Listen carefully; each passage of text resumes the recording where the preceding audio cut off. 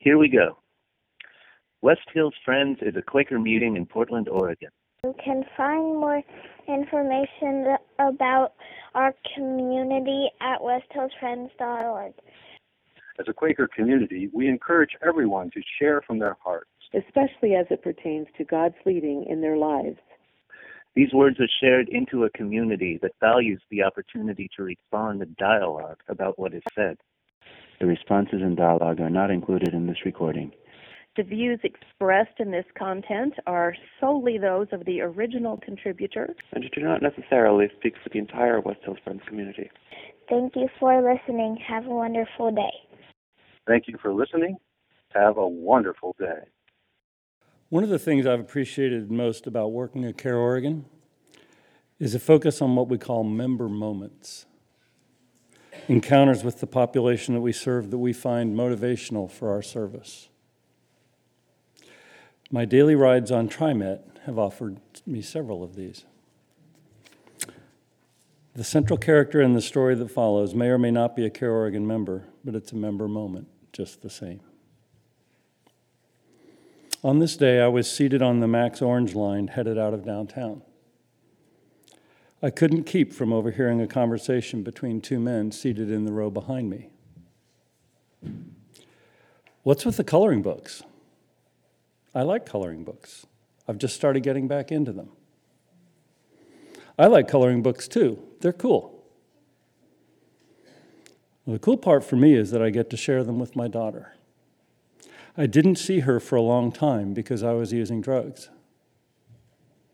Now that I've been clean for 2 years, I get to see her again. And we like doing coloring books together. That's cool. I use sometimes. It feels good, but it's not like the best thing ever. Good that it hasn't hooked you. For 99% of people, it's, hello, I just found the new love of my life. Please don't ever use drugs again. You homeless? Yeah, I'm staying at the shelter near 17th and Holgate. I'm homeless too. I'm staying at a place in Milwaukee tonight. So I was serious. Please don't ever do drugs again. I don't do it much, just mostly when I've been drinking and think, why not? And he said, that's exactly when people die. Alcohol and drugs are deadly together. I almost died several times. Yeah, I died a couple of times, but they brought me back. Well, please don't keep pushing your luck. And there's worse things than dying. Do you have any brothers or sisters? Yeah, I got a brother 3 years younger than me. Well, I've got younger brothers too, and they won't see me anymore. Why should they look up to someone doing drugs? Having little brothers that won't see you is worse than dying. Please don't ever do drugs again. I'll think about it. Listen, I've got to get off at this stop, but please promise me you won't do it again. It'll be the best decision you ever make.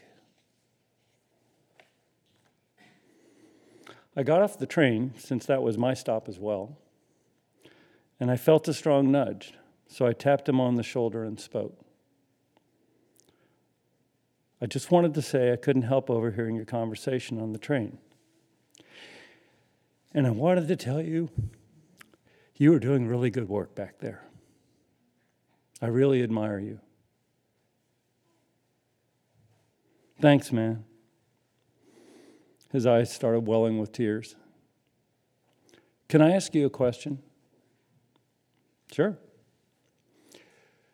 Do you know God?